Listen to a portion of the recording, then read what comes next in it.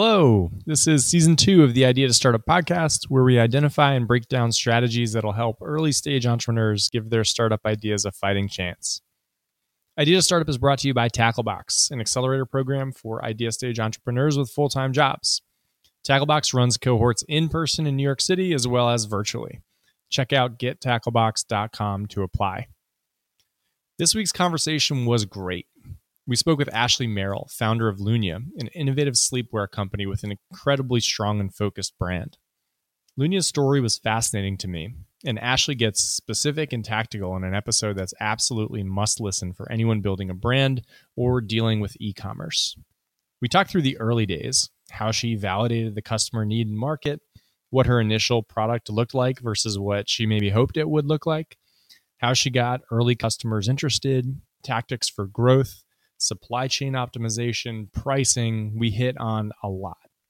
This is a really great conversation. And as always, if you've got thoughts or questions, shoot me an email at brian@gettacklebox.com. Hope you enjoy.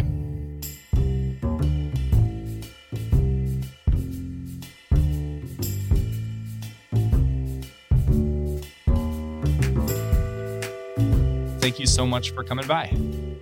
Thank you so much for having me. Absolutely. And so I guess a good place to start is for those who don't know, what is Lunia?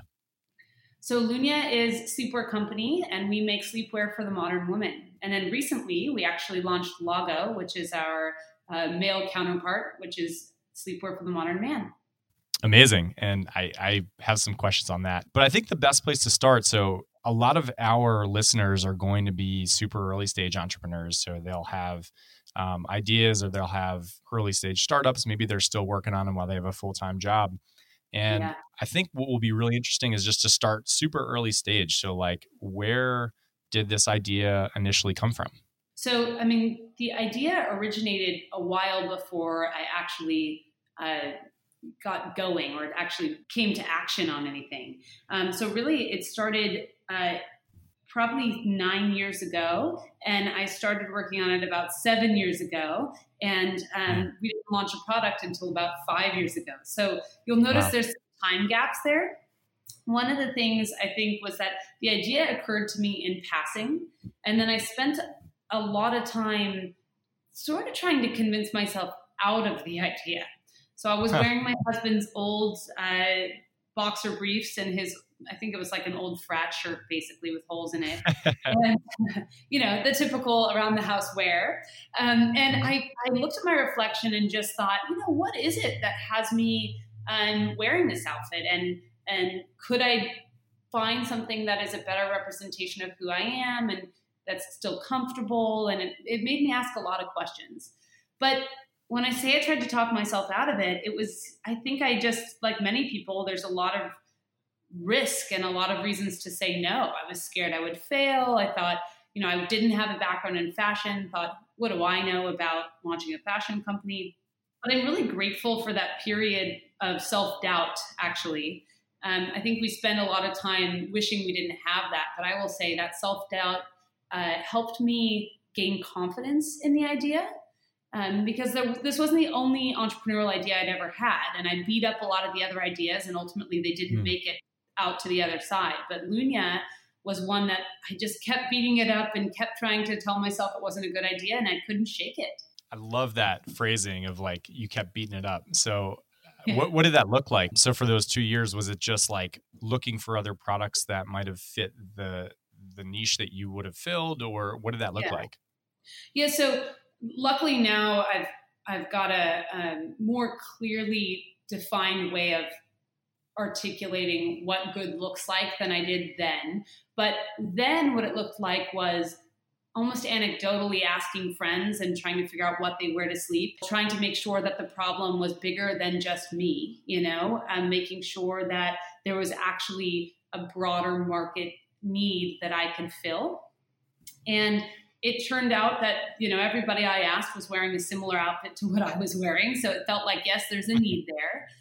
It also, there's a lot of the business side. I think that people will go, okay, I'm passionate about something. And so, I think I can do it.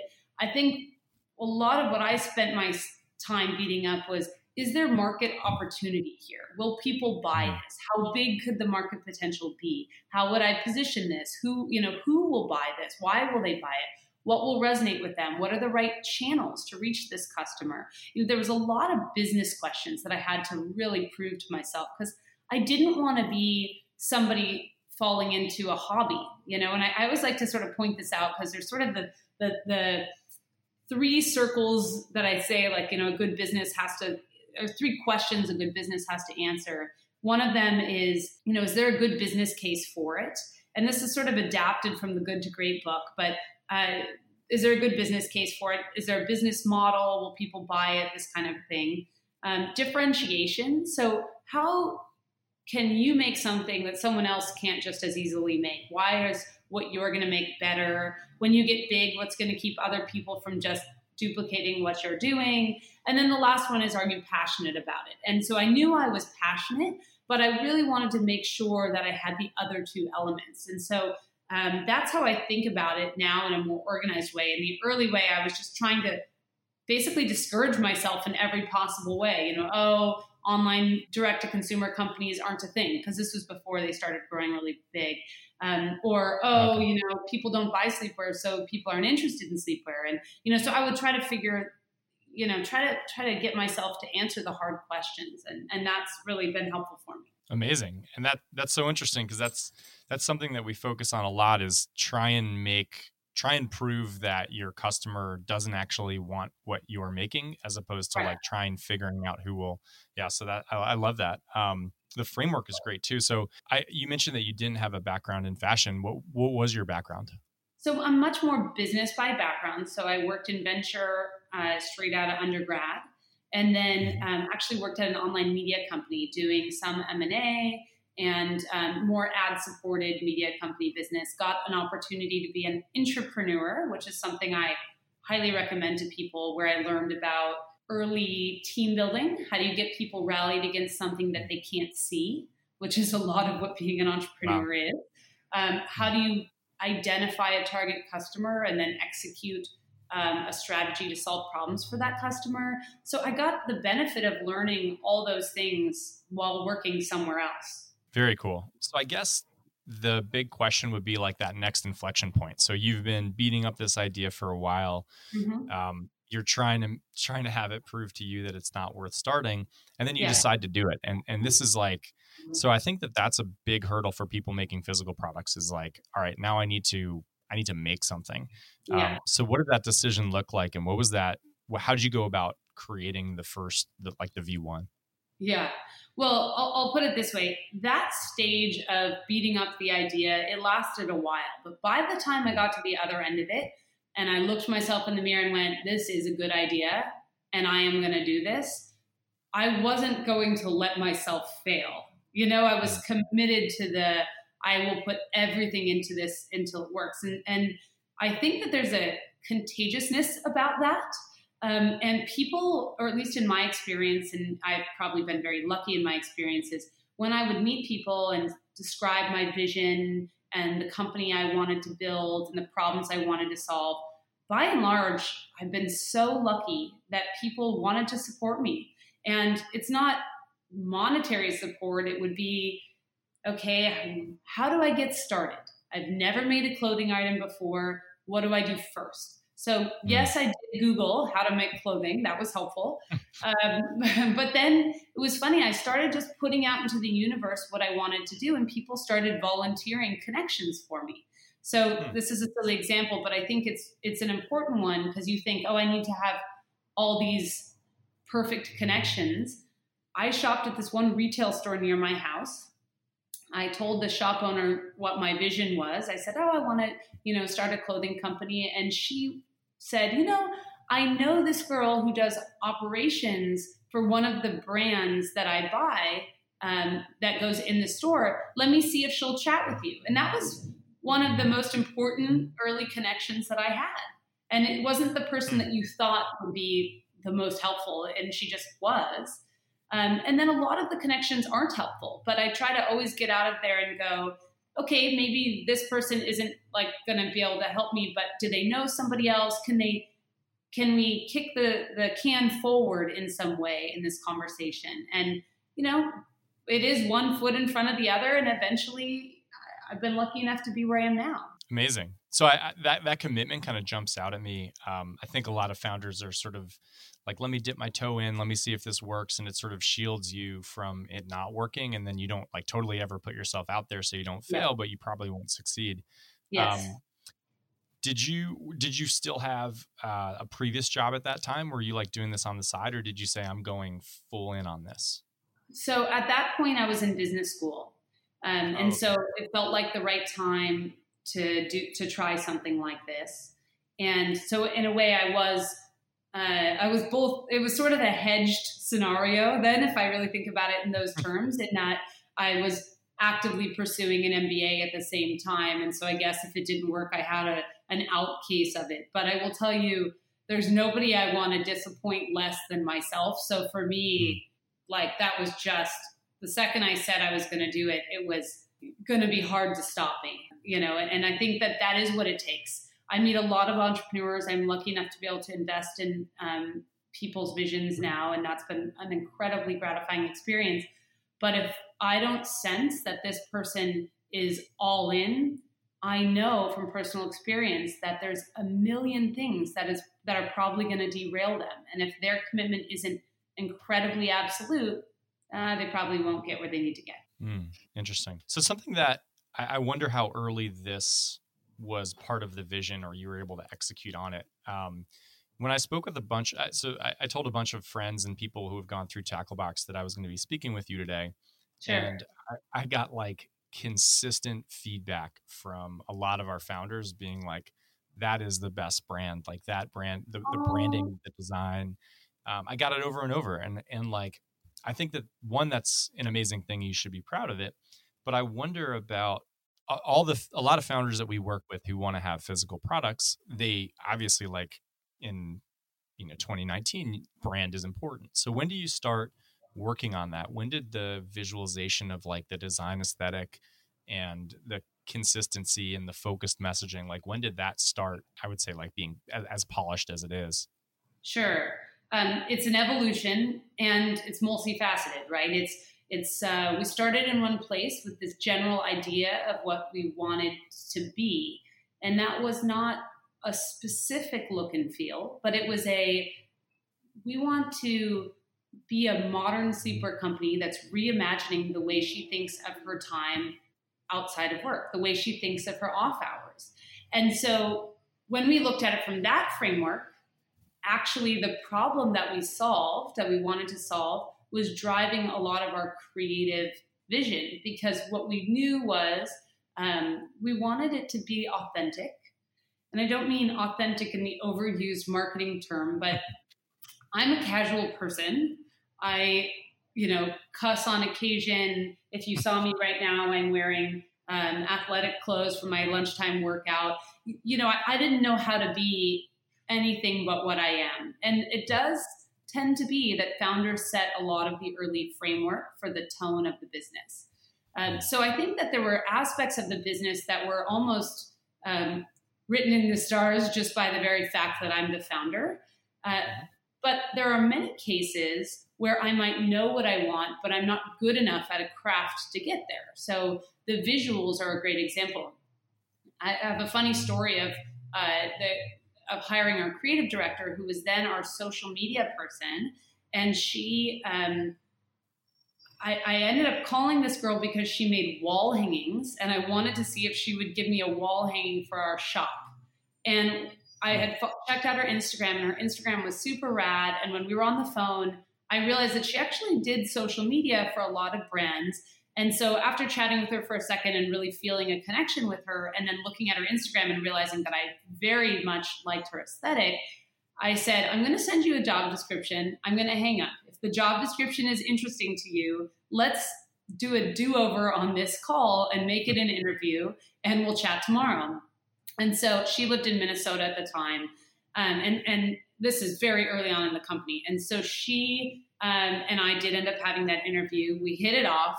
It ended up being like the perfect thing for where she was at in a career. She was able to come in very junior. What was nice is in a lot of ways, the brand, we could evolve a lot of the visuals together. And so she's still with the company and she's wonderful. And I think that, me knowing what I want and then me finding somebody who shared my vision and could artistically deliver in a way that I couldn't was very helpful. The same is true for product. So not exactly the same hiring structure or not exactly the same hiring circumstance. But I think on the product side, I knew what I wanted. I wanted to be not athletic, but functional, beautiful, but cool. There was a very high bar on quality. So I knew a lot of those things, but it didn't mean that I always knew exactly how the garment should come together. And so I've been lucky enough to find people that can help execute a lot of that. And then the last aspect of it would be tone. And I think that one thing we realized was that our aesthetic, the power of our aesthetic, really only worked when combined with the right tone. Because sometimes when something's so beautiful, it can get cold and you don't see yourself in it. So, and for the product that we're creating and the way that we're trying to revolutionize the space, we wanted this to feel approachable. And so we have found someone who's really great on tone, who makes it feel casual, like I'm talking to my sister about, a piece of clothing that she should wear around the house. And so it kind of just all comes together. In a lot of ways, I think that I'm sort of the creative through line for the company, but I really am enabled by having really strong creatives in each area of the business. Amazing. And I definitely want to circle back to team and prioritization of hiring and all that. Yeah. But you mentioned product, and I think that's a good segue into a line of questioning on what that early product looked like. So when you what did the early release look like? How many SKUs were there? Oh my gosh. How did you decide on what those were? I think that's going to be fascinating for people who are trying to figure out where they should start. I'd like to offer a formal apology to all my customers. No, but seriously, there was me and one other person, and she and I both were basically Jill of all trades. So together we did operations, we did production, product design, put the website up, took pictures, all of that. And neither she nor I had any background experience in this. So it took us way too long. We worked with contractors. We were limited in our capabilities around quantity. So anybody who's manufacturing a physical good, one of the challenges they're constantly running into is MOQs, or minimum quantities that they have to order. Mm-hmm. And so you have this huge chicken before the egg problem, which is I wanted to do a small run to see if I was making the right products, to see if what I would make would resonate.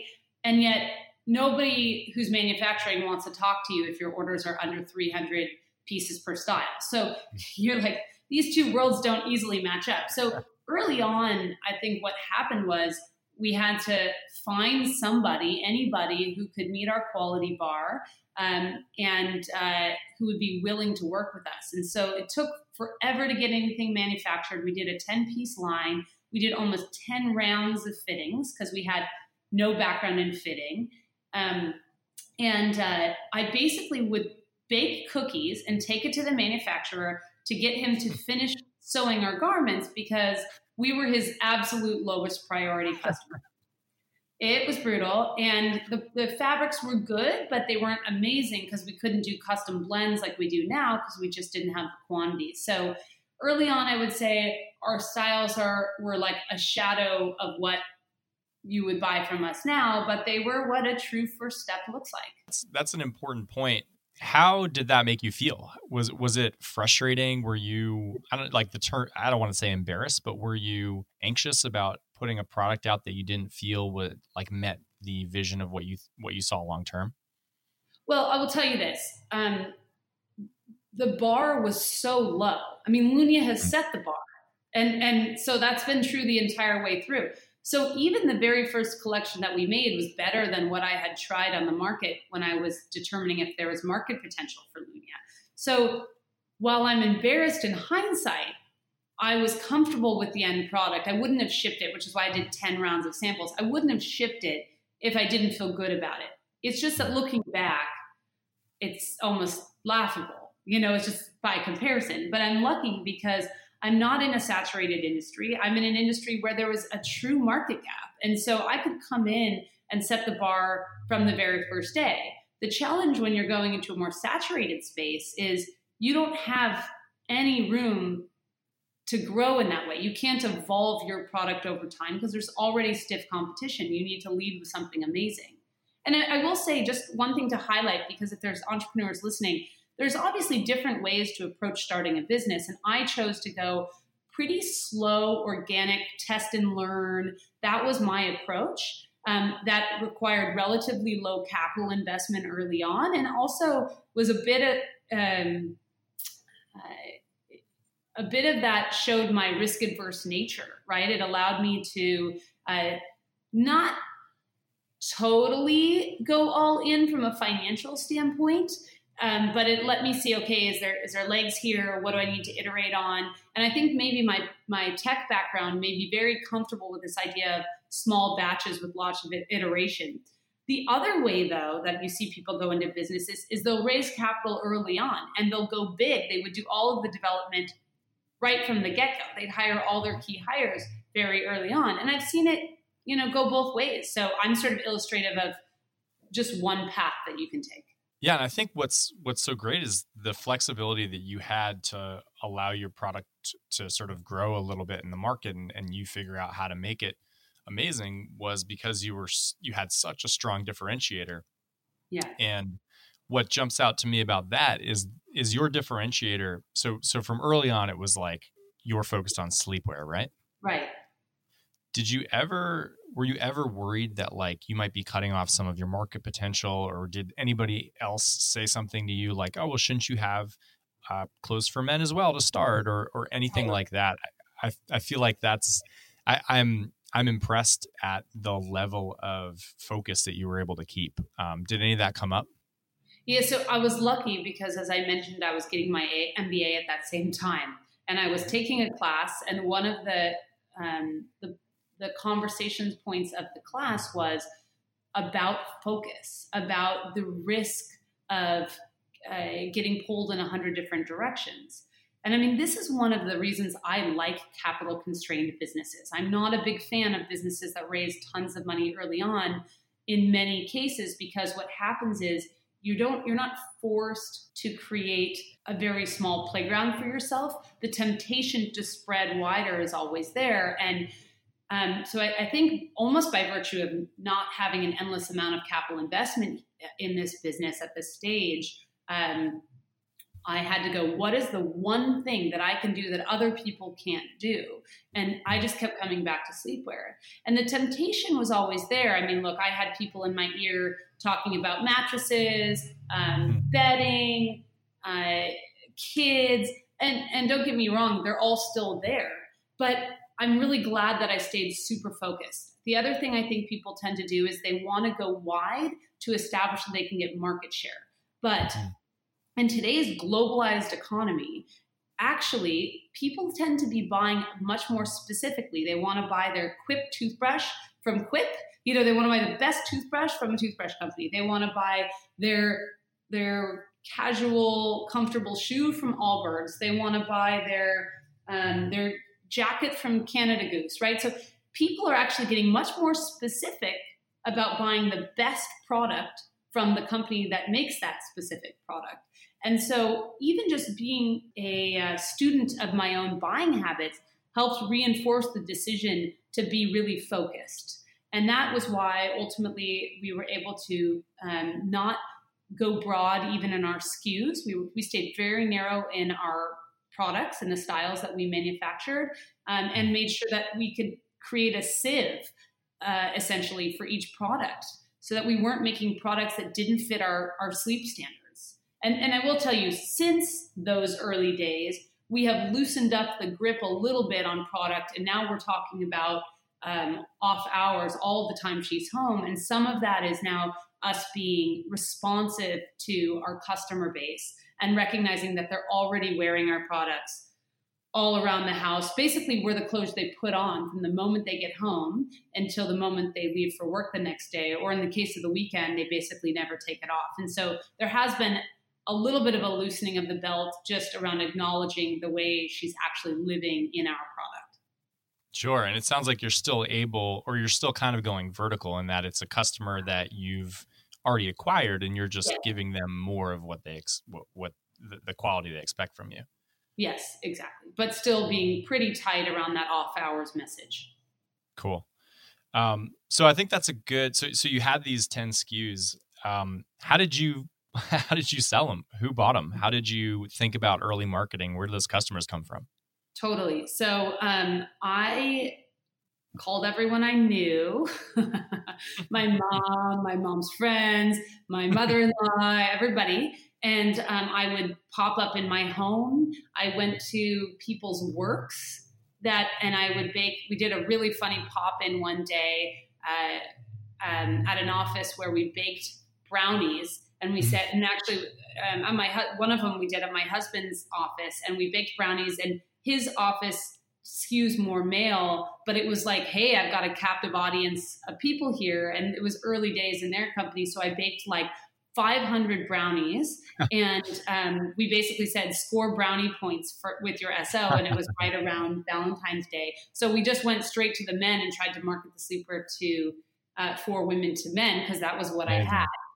So basically what I'm saying is I capitalized on any potential opportunity that I could find to get the product in front of people. And it was very homegrown.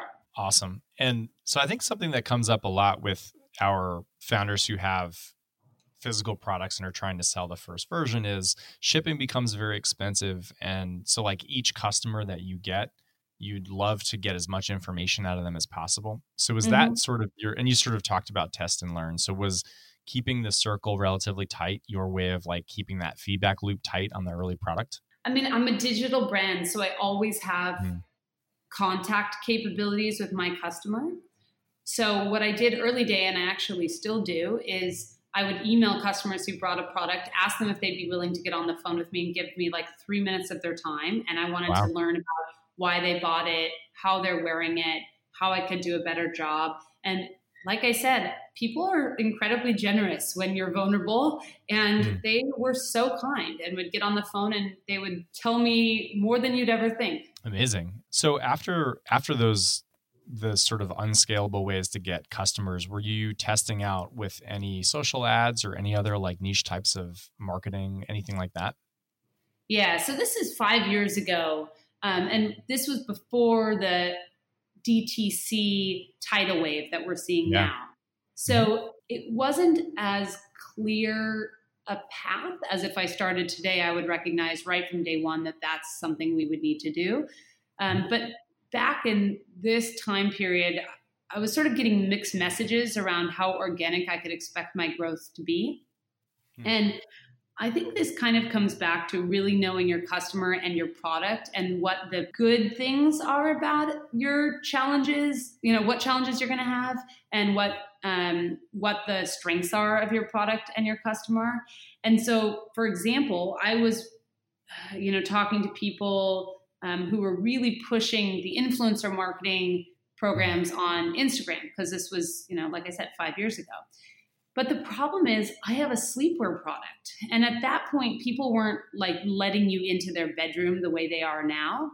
And so even if I gifted them the product, it's not like it's an amazingly cute cocktail dress that from first glance you have to have it. It's a product that makes you feel good. Hard to capture that in an Instagram post. And so, for me, early days, I was grappling with how do I grow and how much should be organic and how much should be paid. And influencer marketing didn't make sense to me because it felt like something I couldn't count on. And my cost of goods are really high because I was doing low quantities at that time. And frankly, my cost of goods are still really high because they're really high quality materials and sewing.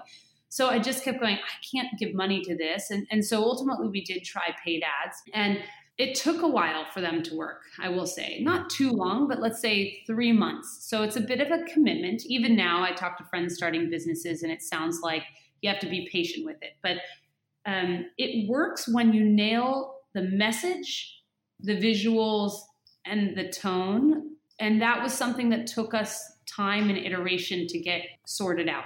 So there was a process of us figuring out who's the audience that we target and how do we target them. And that's been something that luckily we've been able to refine over the years. But I knew I had a real business when I could start making conversion marketing work for it. So along those lines, I'm curious about early pricing. Every entrepreneur we talk to is like, we could spend 10 hours talking about pricing. I know it's a really complicated and difficult thing. I'm curious about how you thought about pricing early on, whether you were thinking about profitability, whether you were thinking about getting the product in people's hands, whether you're thinking about long-term pricing. So what was your thought process? I mean, look, I think you have to build for the company you want to be. And in that, I had to think about pricing and market positioning. So knowing that I'm going to be a premium product, that I'm going to invest a lot in manufacturing and fabric costs, I knew that I was going to have to be speaking to a luxury consumer. That was clear very early on. And I really had to look at the sleepwear market, but then also related markets, because the sleepwear market is so small and nobody makes products the way I was making products. They were almost like an afterthought, like J. Crew at checkout, the kind of thing that you just grab and throw in your bag. They weren't incredibly thoughtful, well-constructed, high-quality garments. And so I had to reference brands like Lululemon, James Perse, other brands that are really, really thoughtful about fabric ways and quality, and go, I think I'm talking to this consumer. And so then I had to figure out, well, what do I think is long-term? What do I sort of think I can get my cost to, and what makes sense for this consumer, frankly. And so I did price for where I thought we'd end up, which means I lost money on all my first orders by a lot.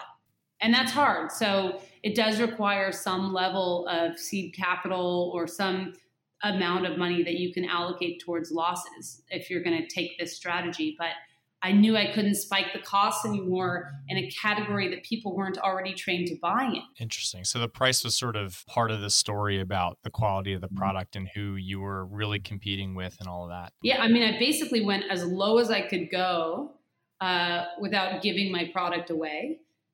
But and that's where you see the prices now is we're still a luxury product. We're not inexpensive, but we're spending so much. I'm almost spending $22 a yard on my silk. So if you just work backwards on the math, it's not like I'm making cash hand over fist on every garment that I'm buying, but I'm really investing in high quality goods and make. And that to me is all about investing in a long-term brand, which was what I've always set out to build. Yeah, and that comes across so strongly. Like everything that you've done this entire time from the moment that you decided to commit to it was this was going to be something that was going to work and be sustainable and be around for a long time. That's amazing. Thank you. So the next thing I want to talk about was really interesting to me, and I found it in an article about you or an interview or something. Sure. So it's about Girls Inc. And I wanted to hear a little bit about that. So I saw that after your first profitable month, you funded a new school for Girls Inc., which is a nonprofit with the central goal of empowering and inspiring young girls and women. So first, I'd like to hear about it. And then I'm curious about, like, how do you sort of think about the tension between building a brand that can be sustainable and profitable, and then also building a brand that's able to be philanthropic? I think it's just like interesting and really amazing. So I guess start with Girls Inc. and then get into the logistics of it. Sure. I may actually want to start a little bit before Girls Inc. because I think it's important to understand, why would I even be thinking about philanthropy? I have a business that's not successful yet. Why girls? Obviously, that's a popular conversation point now. But again, this was, so 7 years ago, we were founded very female focused, and this was before the Me Too movement and before a lot of the conversations around female centric leadership and all of that. And I will say, I talked myself out of launching Lunya, as I mentioned, for 2 years. The thing that made me finally launch Lunya was actually getting pregnant. And so here I had been talking myself out of this business for so long. And now I realized I'm pregnant. I'm never going to have more time than I have right now. And, even more than that, how am I going to explain to my children why I didn't do it? That I'm afraid, And then what am I modeling as a female for my children? Both my son, I have a son and a daughter. How is my husband going to, how is my son going to look at women when I have dreams that I didn't pursue? And I don't mean you should just pursue them blindly, and if you don't have the right idea that you should do them, but I had a good idea. And there was market potential in this idea. And so why wasn't I doing it? And so weirdly, I think one of the important things is I have always been very motivated around being the change. This is the quote that it's sort of my personal motto, but, I'm lucky. I had I'm educated. I had the means to be able to start something like this. And if I don't do it, who's going to do it? And then if nobody does it, how are we going to ever get to equal opportunity or parity as we're having all these conversations about it? So I actually sort of felt a lot of pressure around being the person that I want to model for my kids.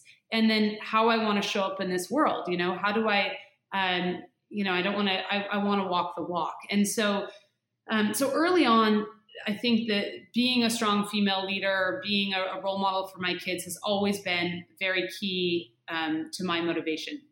And now if I take you back to Girls Inc.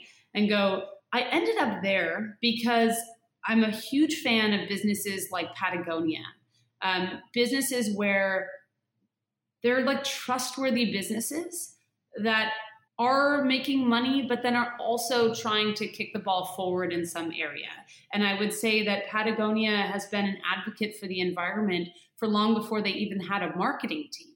That was just authentically who they were. They're outdoors adventurers. That's who founded the company, So I think that it's so amazing. We're a capitalist, consumer-driven country.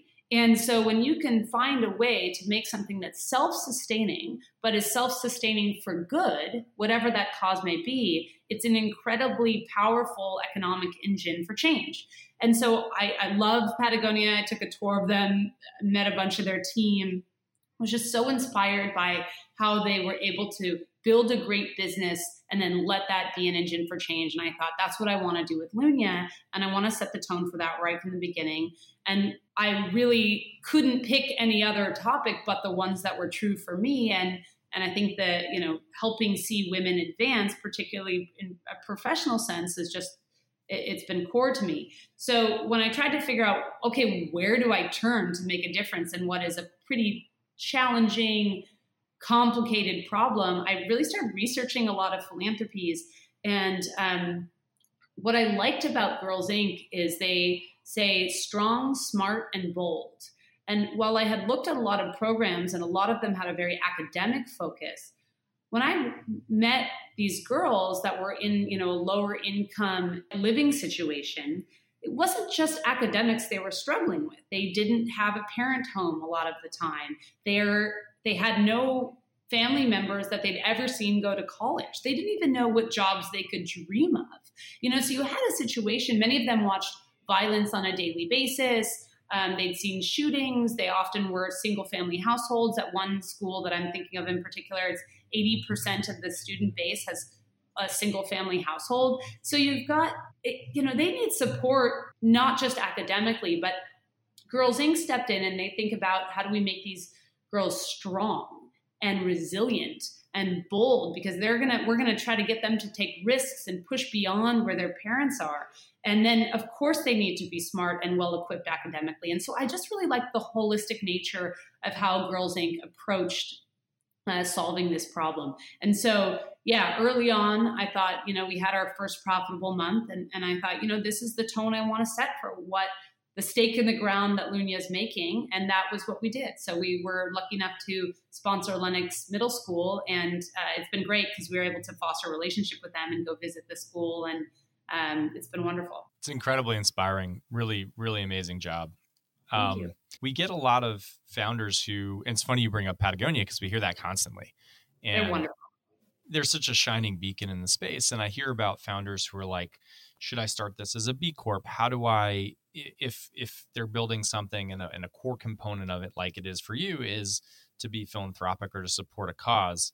I guess what would your advice be for them? Like, what's been challenging about the process, or how? I guess, is there anything that might be helpful that you've learned that you can pass on? Well, I'd say more money, more change.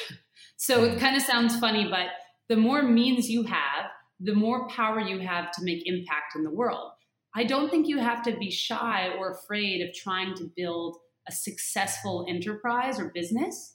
And I think people that are good, well-intentioned people feel like they need to underscore their intentions by making it a B Corp or, being concerned about looking too successful. I look at companies, the reason why Patagonia stands out to us is Patagonia is a successful company, and they're the kind of company that when the tax law changed, they could write a $10 million check to support the environmental agencies.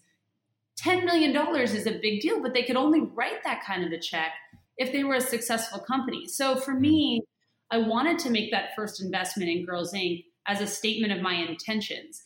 But the reality is my core focus is on building Lunya into being a very successful company, because if I can't make it profitable, if I can't make it successful, it doesn't matter how well-intentioned I am, I won't be able to make any change. And so I do think that people, even when they're well-intentioned, should not be afraid of trying to build a big, successful business. And that's a positive thing. I also happen to be lucky in my particular case because, frankly, just by virtue of building this business, by being a female leader, by happening to build a business that attracts a lot of female employees, I'm also helping to solve that macro parity issue that we're talking about. So I'm kind of lucky in that just by doing what we do, we're able to make some of that change. But I do think good businesses, it's so intrinsic to who they are that it is almost always that way. I mean, Outdoor Voices is helping to get people moving. I think, Riot Games does a lot of to try to help people who might feel isolated or disconnected from society. They get to connect with each other in a different way. So almost you have a lot of situations where there's people who have felt kind of outcasted and suddenly they're in their community. So I think that a lot of these companies, a lot of the positive things they do are just so intrinsic to who they are. And to me, that's when you know you have the right cause. It doesn't have to be like a Tom's 1-for-1 scenario. It can be organic. Yeah, that's great. And I also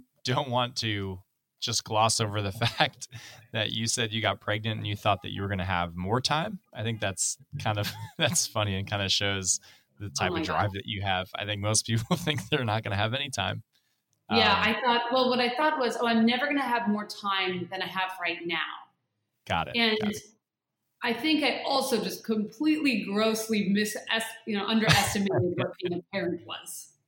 I keep doing that over and over again. This parenting is no joke, but sometimes what you don't know is a gift.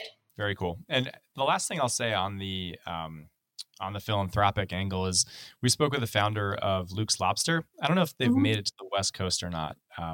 Lobster roll company in New York, and they're amazing. The food is delicious, but they're a B Corp, and they were talking about how they, like, everything happens in steps, and they still have plenty of plastic silverware. They have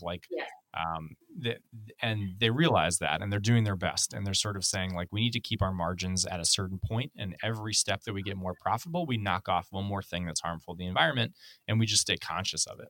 And I thought that was pretty insightful. I think that is super insightful. And I also think that helping your customers understand that journey is also really important. We're also trying to look towards sustainability, but are realizing it's not the kind of thing that I can just overnight solve the problem. And so helping people to know that we, show progress so we can show results, but also intentionality and maybe some of the things we're working on behind the scenes to try to make a difference, or even evolution of your own perspective. I think we just launched a men's line, and one of the reasons that I launched the men's line was because I sort of took a look at myself and thought, it's weird, but I'm almost excluding, and I don't want to exclude just because I've been excluded, And we had created this incredibly female-centric company, But the reality is what we're talking about is a time of day or a need for unwinding and relaxing. And so we thought, I don't want to be the person that in my very first, as a female leader, the way I show up in the world is by only addressing women. And so I thought, what a cool opportunity to welcome men into the home and into these kind of conversations, which in many cases, they're not part of the meditation conversations or the sound baths or the yoga classes. And so we thought, what a cool way to let's show up as leaders in this conversation around parity and be also willing to address the areas that, men maybe are not incorporated in the conversation. And I think that's an evolved perspective from my part. And I think we have to bring people on that journey with us. We have to explain that to our customer base and try to educate them so that they know why. Yeah, and I was looking at the site earlier today, and I filled up my Christmas list. It looks so good. Well, now we're going to track you all over the web. Perfect. I have two more questions on the early stage stuff, which I think will be important. So when you start putting all of these sort of like all these balls get thrown up in the air where you're saying like, okay, we've got our 10 SKUs now. We've got our tactics for getting, the factory to make them or whoever you were having make them, like make the clothes faster and better. We have to figure out who to get them to. We need to think about digital marketing, digital advertising as well. How did you think about prioritization early on? Was there anything was there like a process that you followed, or how did you know what to work on? Oh, that's a hard question to answer. I think that's one where constrained resources were sort of helpful. I had to follow what I could get return on so that I could reinvest in growth. So it kind of means like, I knew I needed a website. I knew I needed to be up on social. I knew I needed some core products that resonated with people. And how sophisticated my website or social media needed to be, I was probably, had lower requirements. Our product I knew had to be amazing because I couldn't get people to come back and buy again. I couldn't get them to tell their friends if it wasn't fabulous. So I spent a lot of time on product and iterating there, and also trying to stay pretty narrow, like we talked about earlier. So what is selling and why, and how do I just double down my resources on that? I don't need to launch 10 SKUs if there's not people that want to buy all 10 of those SKUs. What are the 4 of that should be remade and sold the next time? So to me, it's just about like laser focus on the core necessities. And early on, my hires kind of had to be really broad. They had to be this Swiss Army knife because I couldn't have a person to cover every area of the business. And so I think that you would see that one, if you were to walk in here today, it would look very different than what it looked like in the early day. But in the early day, it was all about what must be done to get to the next step, just all about one foot in front of the other. Very cool. So the last question I'll ask on the early stage stuff is what I call the Billy Madison question, which is there, so is there anything that you'd like to emphatically tell entrepreneurs while squeezing their cheeks, Adam Sandler style? I'm torn between two things, but I would probably go with trust your gut, because hiring has been one of the most painful experiences for me. Getting the right people, figuring out how to create an incredible environment that people want to stay in. People just in general is really hard. But a lot of my mistakes I made in people or hiring were around second guessing my own intuition. And I think that comes from not having tons of experience. So you instantly defer to other people. You assume they know what they're doing and that you don't. But I think I was right in almost every case. And I could have saved myself a lot of pain if I listened to that inner voice. The reality is certainly in my case, other people don't necessarily know better than you, because you're doing something different than's ever been done before, hopefully, if you're doing a differentiated business. And so you don't want someone that comes in and that says, this is the way to do everything, even though at times you wish you could hire someone that would give you all the answers, but you can't. That doesn't exist. And so I think it would be to trust your gut. I love that. So Let me ask you a quick question. So after you got those initial SKUs out, I assume that they did well. You started to get some traction and you started to grow because you've now got lots of SKUs. You've got men's, you've got bedrooms, which is your physical presence. Sure. I'm curious about what that looked like. So how did you know it was time to start adding more SKUs? How did you make the decision to start to spread to new cities by way of the bedrooms? How did that all look? Yeah. So early hires, I had someone who was doing social media, and then she was also managing the web. She was doing the photography. That was sort of one person. I had someone who was doing production. And then I think, maybe the next person or the person that came closely after that, there was a merchant. And she was used to looking at products and determining what people needed. And so what they were buying, how the products were doing, collecting feedback. So she was very helpful in us determining what was resonating. So I would say that was a relatively early on hire. Now, while I say was a merchant, she had to do many other things that she'd never done before because it was that stage of business. But a lot of it was organic. We started with a handful of fabric ways. We saw what was working. We iterated. We would do capsules to experiment with new concepts, new styles. We played King of the Hill. So we'd run one style against a tried and true style and saw which one would win.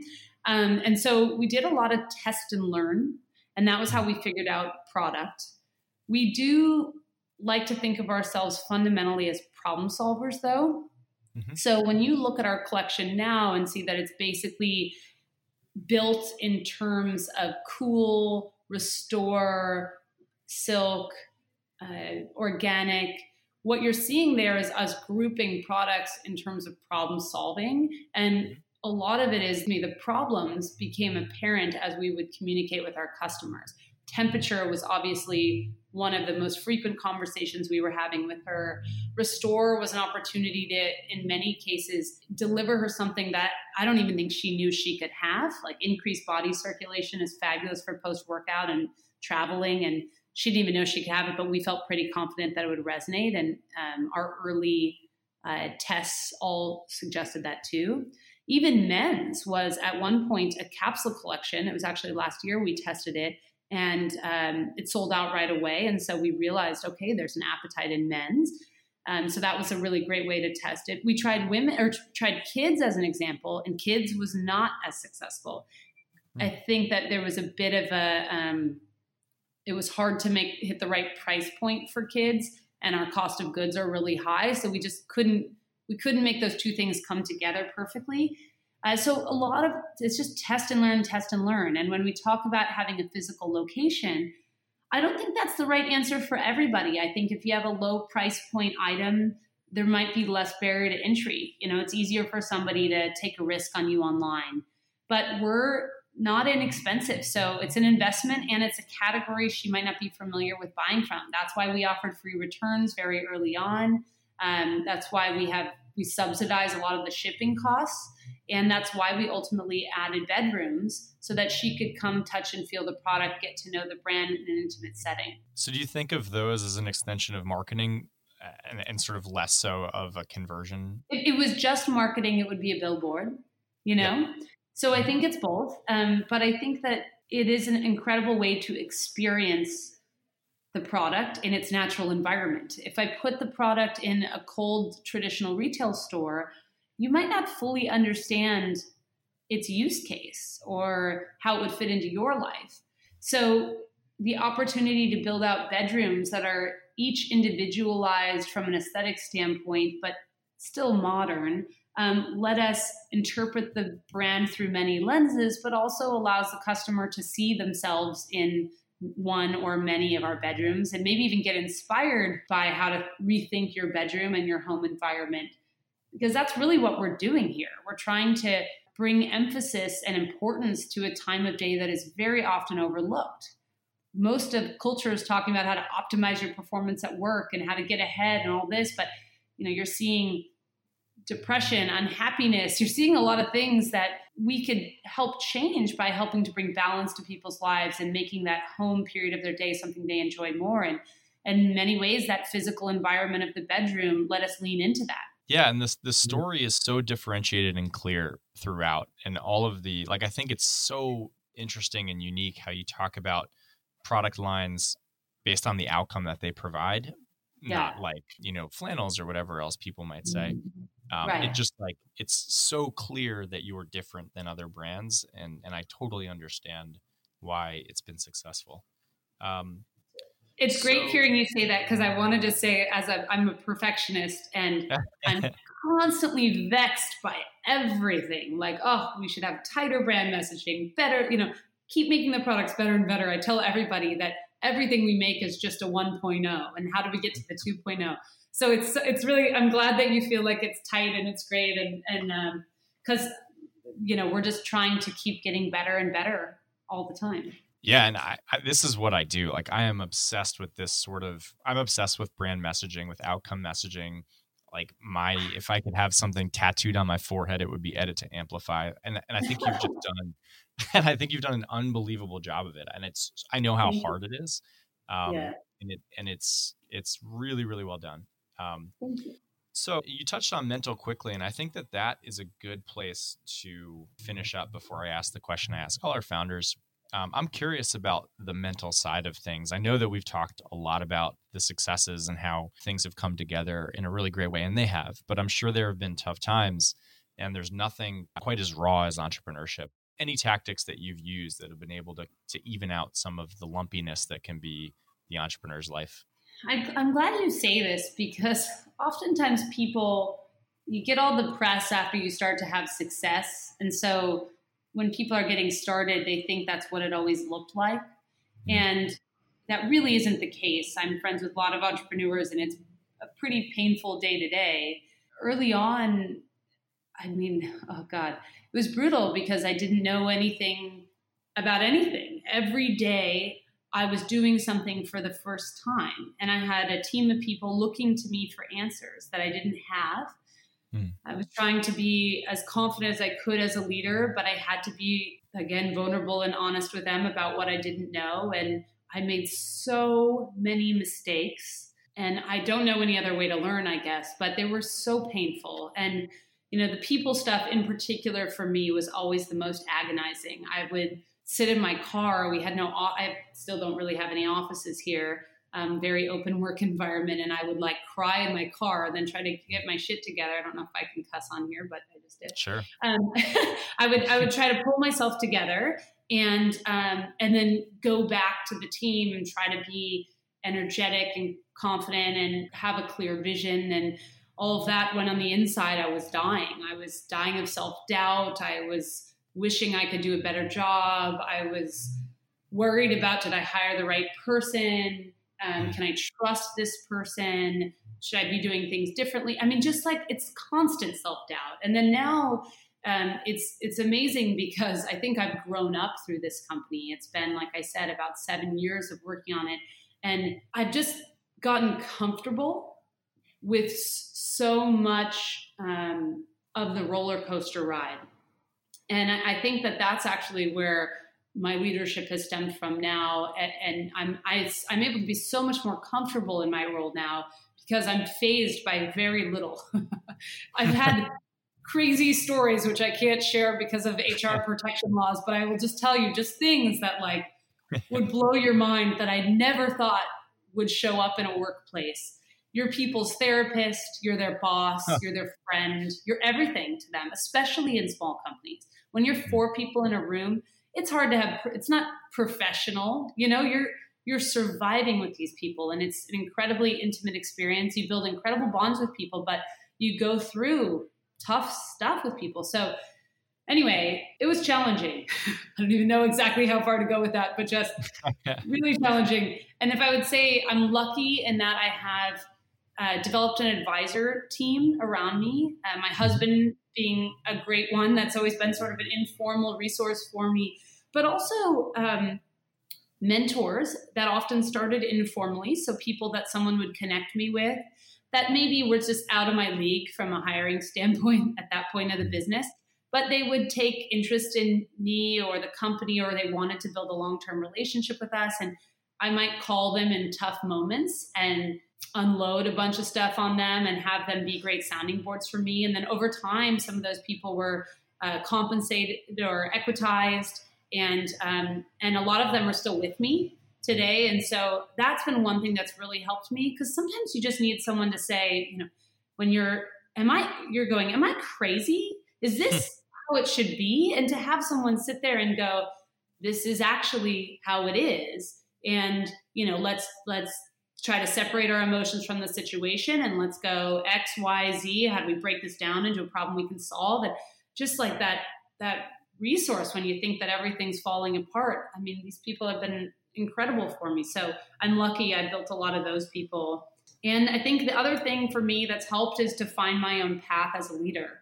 You know, you look at the famous leaders of our day and you tend to try to emulate them in different ways. But at the end, I think you just have to be yourself. And that's what I came to. That's what's become the most natural. Great. It's an awesome answer. I appreciate it. I think we'll end there. I think that's a great one to end on. Thank you so much for coming on. This was really, really great. I really appreciate it. Maybe as a parting message, you can tell us, what is your favorite thing to buy from Lunia? What should I be buying for my girlfriend for the holiday season? Oh, I would definitely go Silk Set. If you're a new customer to Lunia, the Silk Set is a surefire win. Perfect. Done. Thank you so much again for coming on. Thank you. I appreciate it. Head over to gettacklebox.com and click podcast to get some more detailed notes. And if you made it this far, please toss us a subscribe, a rating, and a review. Thanks. Have a great week.